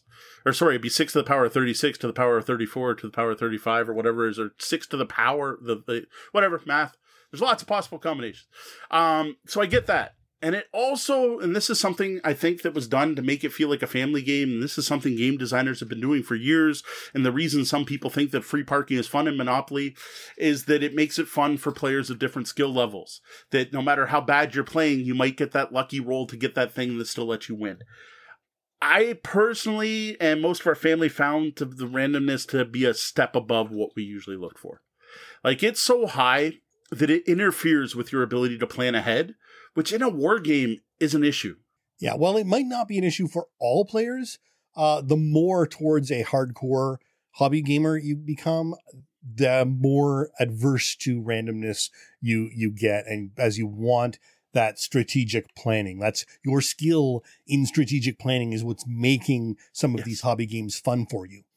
Now, I do want to mention a couple things before I get into final thoughts. So, one is Battle of Gog is a biblically themed game. This is based on the story of Gog and Magog from chapter 38 of the book of Ezekiel. This is a pair that also comes up much later in very different roles in the book of Revelation to John. What I think's important here, though, is that the game uses the story of Gog as a theme, and only as a theme. I actually appreciate the fact the game doesn't do any evangelizing at all. Like, there's no preaching going on, and to be honest, it doesn't even mention anywhere that this is based on a biblical story. It's not even like you get a Bible reference. Though I do worry the biblical theme might scare people away. They're like, oh, it's a biblical game. I don't think there's any reason this should scare anyone away. Yeah, the vast majority of GOG mythology seems to actually primarily be in apocalyptic, prophetic, non-biblical texts. The Bible itself actually has very little mention of Gog and describes Magog as a place in the Old Testament, but a person in the New. So the biblical associations shouldn't really attract or scare you from this project. They're just addressing used for an interesting game. Now, the final aspect of Battle of Gog I want to talk about again before final thoughts is player count. So the game's listed as 2 to 4 players. And yes, it works. You can play the game as written at all those player counts. We just found it didn't work very well with 2 players. Now, one problem being the map's too big. Like, you're looking at 36 square tiles, and you can take over anywhere. You're not fighting over territory. You can found a city in nice, happy spots. And the other problem with 2 players, though, is once one player got ahead, there wasn't really anything to slow them down. Where with more players, alliances can be made. Not necessarily handshake alliances, but just gang up on the leader, right? This one player is doing too well. So anyone gaining an early lead can be held back by the other players. With the full player count of 4, there isn't enough space on the board for everyone to have happy cities that collect lots of stuff every turn. With 4, you'll be lucky if you can get 1 really good resource-generating cities, with your other 2 maybe grabbing 1 or 2 resources every turn, and that's it, due to just space on the board. And moving soldiers onto opponents' resources becomes more important, where in a 2-player game, well, if you're stopping me from collecting wood here, I'll just go get it over there. And then you end up with really neat situations, like in our last game, I was in the position to take out one of Gigi's cities, and if I did that, I will get a scroll. But it opened up the possibility for Grace to take out her last city on the other side of the board. And then she was in the same position with me. If she took out that city, I could get the other one. So it ended up Gigi's perfectly safe. She's in this position where if either of us attack her cities, it gives the game to each other. So it let her build up, which I thought was a really fun aspect of the game. So I can't recommend this game at 2, the way it is written now. Now, again, this game's still in process, and I did send a suggestion to the designer that remove the game, remove a row from the top side, play 5x5 or 4x4, playing with 2 players. That I think would work, though that's not official, and it is something they're going to possibly check as a stretch goal in the Kickstarter, because he seems to want to then provide a smaller board, which I don't think is necessary. I think you could just remove the corners and it'd still work. He wouldn't have to worry about stuff shifting, but to each their own. So it's too big for a 2-player, and is it too small for a 4-player, or did that scarcity really work out well? No, it's like perfect for a 4-player. It's that you can't get everything you want, so you're going to have to settle, which I think works for a war game. You don't want, that's the whole thing with 2-player. You don't want a war game where there's nothing to compete over. It's like, I got my 3 cities, you got your 3 cities, and it goes back to the thing we were talking about where, well, you're just going to try to buy the scrolls before me, and I'm not going to bother attacking you because I got to take out all 3 of your cities. That's just not going to happen. Right. Now, I do say this is how the game is now, right? I mentioned this before. And the overall feeling I got from this game is that it's not finished, which it's not. Fair enough, right? I said that right at the top. Unlike some games that launch on Kickstarter, fully finished with finalized rules and components, this is still a work in progress. And it's something I had to keep reminding myself, right? I had to keep this in mind when playing the game and talking about the game and sharing stuff on Instagram and reviewing it here. This game is still in the middle of the development and playtesting phase. And to be honest, the designer has admitted it, this hasn't been sent to an editor yet, which is why I didn't mention the layout, spelling, and grammatical issues and rule omissions, because I know the game's not done. Now, taking that fact into account, it's not finished, it's not polished. We did have a lot of fun playing Battle of Gog. Like, the as I mentioned at the top of this, the aspects of the game I expected to like, I liked. The way battles represented, the abstract tiles, the use of dice to represent armies, cities, works really well. I love the deterministic combat system that uses dice to great effect. And while I wish the resource collection and spending system had a little bit more variety and it was a little bit more than 3 resources, I get it because he was trying to do a simple family weight game. There's honestly a lot to like in Battle of Gog. Now, my family is somewhat split on their opinions. My oldest daughter loved it. My youngest felt there were too many things you had to think about at once. And Deanna and I both thought it was solid, but just isn't quite there. There's just not enough there for us to love it. It didn't wow us. We had fun playing with it. It just feels like it needs something more. And I hope that gets added. I hope with future development and playtesting, the game gets that added boost it seems to need. So I would also like to note that the schedule laid out on the Kickstarter seems a bit accelerated. So while I have no reason to doubt the determination to fulfill should the game hit its goal, I do have concerns about their ability to fulfill in the allotted time. Though, if they have their distribution channels locked in, I would be happy to be proven wrong. Yeah, it's a Kickstarter. Do your due diligence, buyer beware, all the usual stuff with the Kickstarter. I will note this is their first project, so it's not like they have experience having published games before. Battle of Gog is a pretty simple, I would almost say gateway level abstract war game that has a good chance of appealing to fans of light folk on a map games, especially folk on a map games that include things like founding cities and gathering resources. This game reminds me of like a mashup of Civilization, like Civ 2, the old Civ, Civ 2, Catan, and Small World. And I think fans of those games may find things they will like in GOG. There's a lot I liked, and I think it's worth giving a shot if you're into light abstract war games. While I personally found the randomness to be a little too high for my tastes, I'm certain that'll actually be an advantage to other groups. They'll see that as a benefit. Most of all, again, what I played wasn't finished. So I can only assume that the final version will be even better than the game we've been playing the last few weeks. And that's it for our look at the Battle of Gog. You can read more about this game over on the blog at tabletopbellhop.com. And now the Bellhop's Tabletop, where we look back at the games we played since last episode. So not a ton of gaming this last week. Most of it's been playing Battle of Gog in prep for the review tonight, which I gotta say was not easy to do, to pre-write and put on the blog or anything. It's just hard to give my final thoughts on a game that's not finished. How can I have final thoughts? Honestly, every time we sat down to play, there's been one or more rule questions or issues, and every time I send it to the designer, and he's been awesome about it. He's gotten back to us, which is great, but every time he's done that, he's changed something. So while I get it, game's not done, but like these changes have been pretty drastic. Like, why not try paying 3 of each resource for a scroll? Like, literally just like spitballing, right? Or, you know what? You don't need the exact number of a city to take it over. It just has to be 1 or above. That or above, which actually I gotta say makes sense. And scrolls flying back and forth and buying back and forth too quick. How about you try 5 gold next game? Like, it's just, like, it's been frustrating, honestly. Like, I was lent a copy of this game to review, not to playtest. Yeah, and this is a concern, and I have to say, honestly, something I suspect a lot more established previewers wouldn't put up with. Yeah. A busy reviewer trying to do 5 or more games a week doesn't have time to fight with a game that either works as it's written or it doesn't.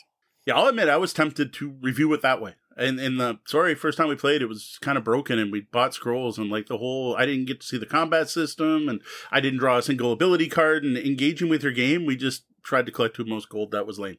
Like, I could have ended there. Thankfully, I did reach out and I did get rule clarification. The game has improved, in my opinion, because of that. So I guess that helps.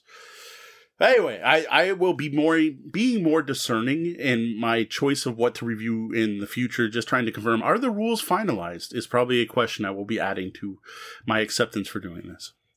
Now, moving away from GOG, enough GOG, no more GOG, shut the Bible. The other thing Deanna and I got to the table is the new updated 2nd edition of World's Fair 1893 from Renegade Games. This was our first time playing the new version, and it's the same. It's nothing changed. I actually opened up my old copy of the game and compared it side by side, and except for new box art, a new discussion on racism in the rulebook, and 5 more diverse historical figures, there's nothing new about this from the old. Like, gameplay was identical. And that's not a bad thing, but I think people need to realize that there wasn't a huge change to the second edition. If a game is good, there's no reason to fix it. You don't fix a working clock. So that's it. What you get in this box is 5 new cards. That's the only actual change, which I appreciate the addition of diversity in the game. I have no problem with that. I'm not trying to rag on Renegade for that, but it's just not a step up from the old game in any other way. Now, one of the things this did remind me is, man, World's Fair in 1893 is good. Like, this is a really good game.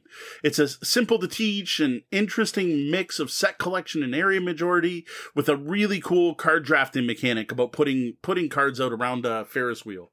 Like, playing the Saturday night was just like, we might have to throw this on the Sean Needs to Play It list. Like, and I gotta get my kids playing.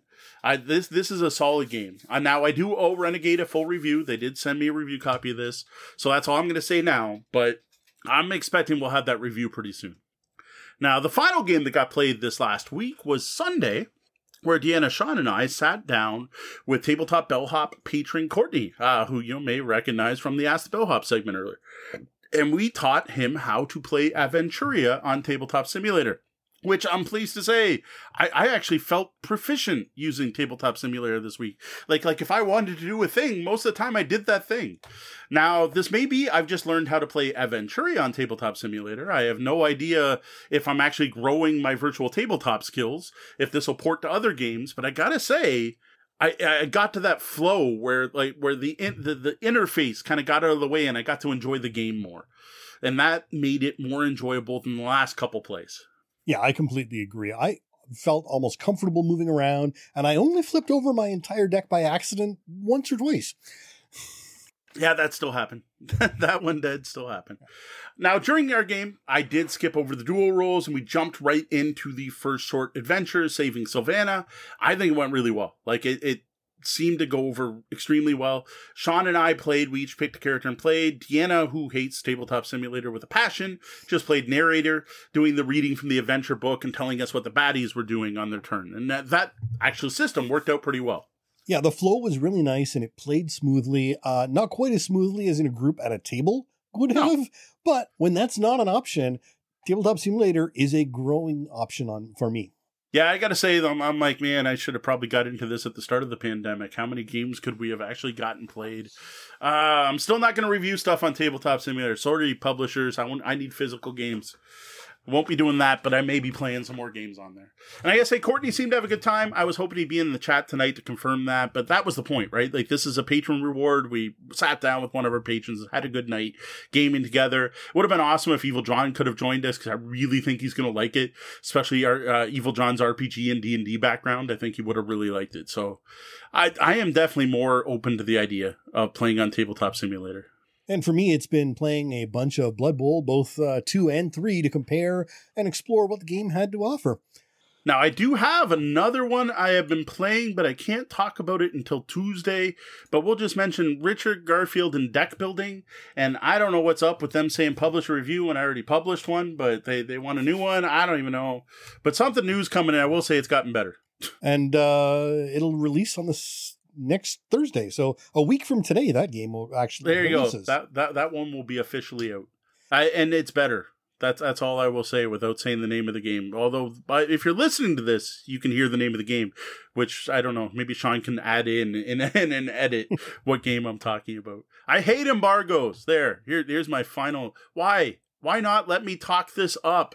Why can't I get my people excited? My people. Now I feel like an overlord or something. Our fans. Why can't I get our fans excited about this? It's an awesome thing. It's a lot of fun, and it got better, and I can't tell you which is dumb. All right, well, how about a look ahead? What do you have planned for the coming weeks? Well, I plan to use a whole bunch of ink. Now that I'm done with GOG, I'll be mailing that off to another Canadian reviewer. Actually, I don't know if it'll be a Canadian, because I thought it came from a Canadian, but when I looked up the other day, we were talking about shipping rates. It ends up it came from the US. So I am supposed to forward that on. Note, not at my cost, at their cost.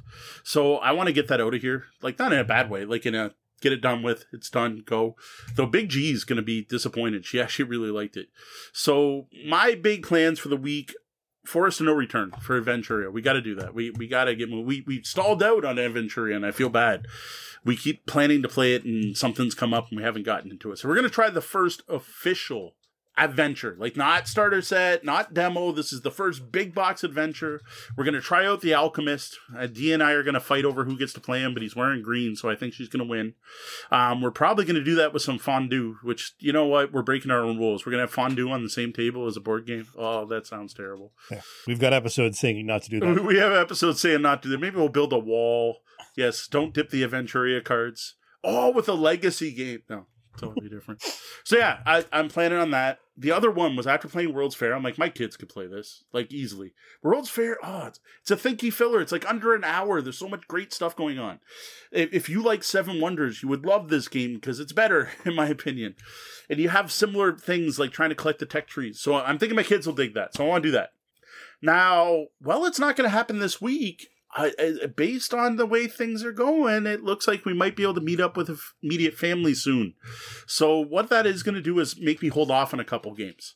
Again, Aroma, Guildmaster, Trapwords. Guildmaster, I was actually planning on sitting down this week with Deanna and playing 2-player. I'm going to hold off because there's a take that element and there's an auction, and those just don't work good 3 players. And I don't think I can give it a fair shake with 2. So we're going to put Guildmaster to the back of the pile. But what I do want to pull out again is Unfair. And I think it'll be interesting to play Unfair and World's Fair just because there's similar themes in a way. Other than that, who knows? Like, really? And even what I just said is subject to change. And we may even actually be able to do some Unfair on Tabletop. So Tabletop Simulator. So I mean, we may actually. Yeah, we looked that up. We need to figure out if we actually can do that. Now, a quick shout out and a thank you to some of our VIP guests, our Patreon backers. We greatly appreciate their support. Andrew Dacey, thank you. Diane Tuzano, thanks, Ma.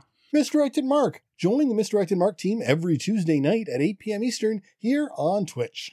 Joe Swick, been interacting with Joe a lot on social media recently. Thanks, Joe. Evil John, missed you on Sunday. Hope things have improved since then. Well, that was the double bell.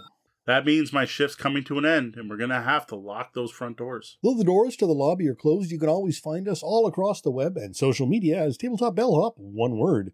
You can visit our website at tabletopbellhop.com, find our podcast on your podcatcher of choice, and sign up for our newsletter at newsletter.tabletopbellhop.com for weekly updates. As always, links down below. If you like what we've been doing here tonight and would like to support our continued efforts, please consider tipping your bellhops at patreon.com/tabletopbellhop. Well, that wraps up the time we have for the show tonight. For the lobbyists, thanks for joining us, and be sure to stick around and join us in the Penthouse Suite for the after show, and stop by Sundays for brunch. For Tabletop Bellhop Gaming Podcast, I'm Sean. And I'm Mo. Thank you, and game on. Find full reviews, show notes, and more at tabletopbellhop.com. Graphic design by Brian Weiss at RPG & Co. Music is Nimbus by Evening Land. The podcast is released under a Creative Commons Attribution license.